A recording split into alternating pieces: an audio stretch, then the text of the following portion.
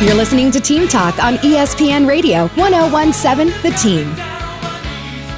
And do we have a beautiful view? We are live at the Sandia Sports Bar.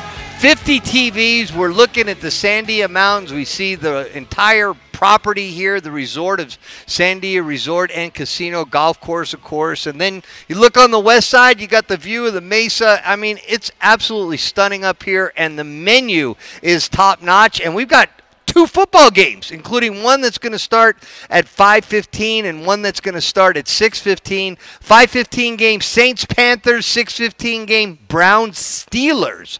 But joining us now on the Daniels Plumbing, Heating, and Air Conditioning Cool Take Hotline is our coach, David Williams. I got to start here, Coach. You coached for 37 years, and the last part of your coaching career, you were the head coach of the El Dorado Eagles. How many times did you get into a game, Coach Williams, in which the final score was 64-56? Absolutely none. Well, your thoughts on that game? They're down to El Dorado, the team where you coached for so many years, was down 29 at halftime. James Yoda said it was the biggest comeback he'd ever witnessed. I really admire what Coach Dotson is doing. He told me that they needed to 2-platoon, put their best kids, athletes on offense, and to keep them sharp and fresh so that they could use their offensive attack. And if the defense gave up 50, then the offense would have to score 51, and they've stuck to it. And I know it's exciting for the kids because they've had a couple games where it's never over till it's absolutely over, and I know they're having fun. Yeah, and you talk about the 2-platoon thing. I mean, every team would love to do it, and but it just doesn't happen. I mean, you're inevitably going to have certain players that you want on the field as much as you can. See Deion Sanders for all that, if you don't believe me. But Coach Dodson committed to just having a specific offense and defense, and most of their more athletic players, say, are on offense, and he's just going to live with whatever happens on the defense. Is that what you're saying? That's it. And, I mean, there's times you'll see even, for instance, in that first half of their recent game with Clovis, just giant plays by the opponent's offense. I mean, they're breaking off 70 and 60-yard plays, whether they be run or pass, and then, you know, the El Dorado offense is back on the field. And so the combination of their persistence and foregoing kicking PATs, but instead go for 2 points every time, they're racking up points like crazy. All right, well, another team that's racking up points and might have one of the biggest stories of the area, and that's what Elijah Brody is doing at quarterback for West Mesa. I know earlier this year they lost to Volcano Vista, but everybody that's been put out there in front of them, including Atrisco Heritage, has fallen to that West Mesa offense led by Elijah Brody. Talk about him as a big-time quarterback that is not afraid to carry the ball each and every time, Coach. He's sharp stick in the park, and by that I mean let's just draw up a play in the huddle and get it to Elijah and see what happens, because he is not just the essence of the offense, he is it. And he's involved in every single touchdown, and it's just the question in their league and moving into the playoffs, how long can he carry them? Because there's no question what's coming up on offense, whether it's third and short, third and long, fourth down situation. It's going to be Brody, and most often he's cashing in and making the difference. All right, well, we know that Cleveland went to Artesia. Great high school football game. Artesia ends up beating Cleveland. Nothing to be ashamed of. They'll always remember that game. But are we starting to kind of see a separation here, Coach, where it might be we thought about Rio Rancho. They lost at home to Hobbs. We thought there was like a big 4 or a big 5, but you really think that it's kind of narrowing down to 3 teams, that being Centennial, Cleveland, and La Cueva when it's all said and done. Is that your thoughts there, Coach? That's right. I mean, I think as far as the Artesia guys are concerned, it's Artesia and Roswell High, and however many times they get to play, they'll decide their district championship and the state championship. In the north, and those teams that are involved in the southeast, I just don't see any other team breaking in to the big three. It's just those teams have separated themselves. They play well when they face themselves head up. When one has to play the other, it's not just a runaway by one team. And so I think Cleveland has, for opponents, created a little bit of breathing room and think, well, there's a chance we're going to have to score and play our best, but there's a chance we can beat Cleveland.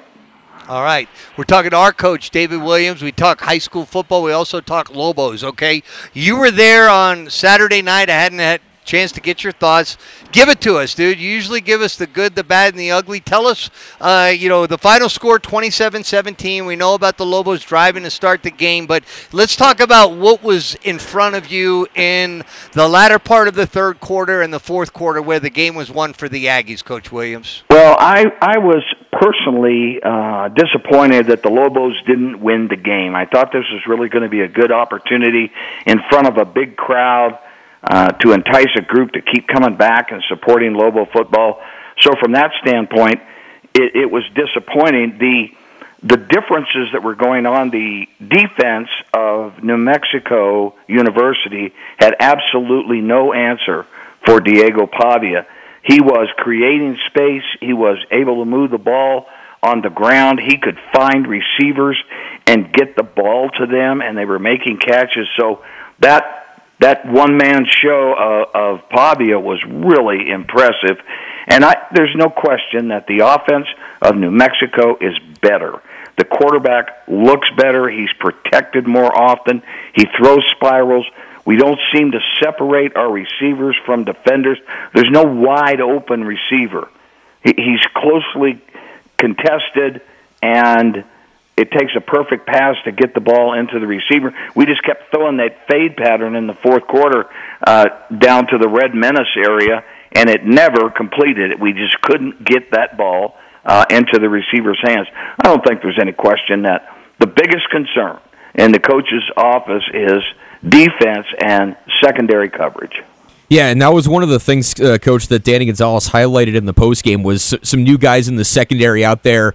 Of course, Jarek Reed now with the Seattle Seahawks, and so you have some new guys that are trying to learn that position. That was one of the things that I was curious about coming into the season is overall Coach Gonzalez has had a few years now to implement, and of course formerly with Coach Long too, this defense that they want, but you still have some new guys that are going to have to come in and try to learn it. So a 3-game sample so far, and you'd be hard-pressed to pick 3 different levels of teams for the Lobos to play so far.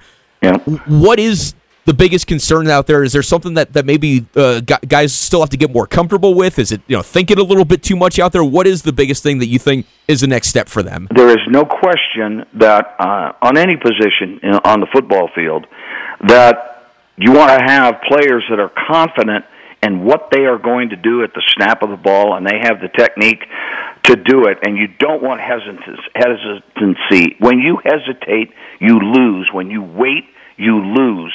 And so you can't have that in the secondary. They can't be waiting. They can't be hesitating. They've got to play every play as though it's a pass.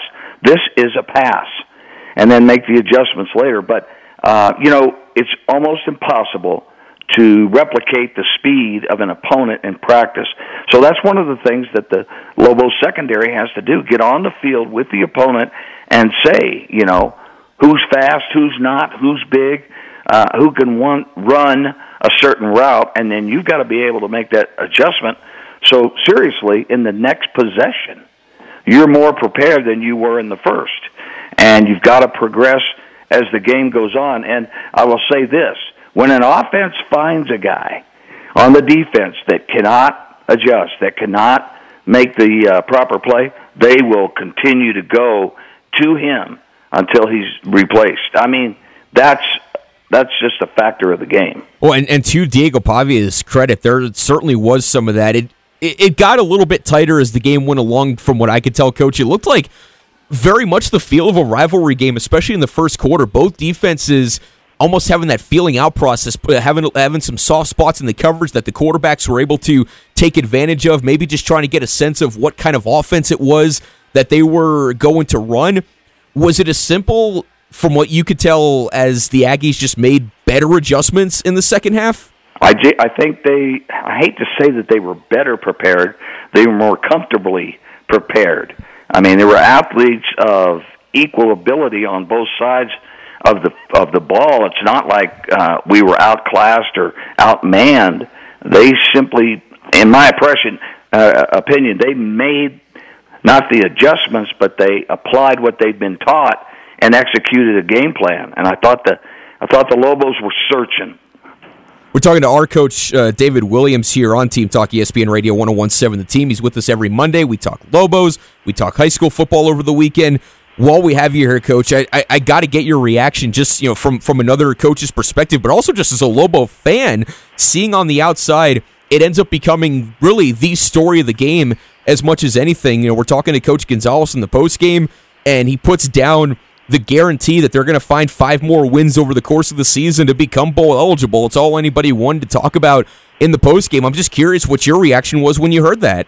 I hope that I would be hesitant to put that kind of label on my team and that kind of expectations based on what we've done in the last several seasons. I think if that's something that is a coach's motivation and inspiration, that's his business and his staff's business. But we have fans with good memories, and you start throwing out there, we will make a bowl game, I guarantee it, then you're holding up a great big target on yourself. All right, Coach. Coach Williams. Yeah, and the other thing I'll just end with, there's an old saying about teams need to learn how to win. Yeah. And I was looking at the Aggies. They were 7-6 last year, 2-2 this year. So 9-8 in their last 17 games. So I think they've been in a lot of games like what we saw on Saturday night. Even this year had played 2 games that were a lot more nip and tuck than, say, the Lobos had played. How much of a factor is that really a thing? Players knowing how to win. I think that is a factor of not giving up, irregardless of what the cushion of a lead might be. My opinion is that the Aggies have a guy they can go to, and that's Pavia. And he's get on my back and let's go, because when we snap it, I'm going to give you a chance.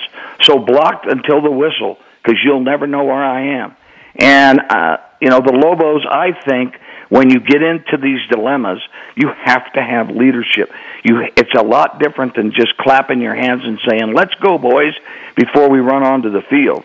It's a matter of leading in practice, leading in the locker room, leading about everything. If we're going to win, this is what it's going to take.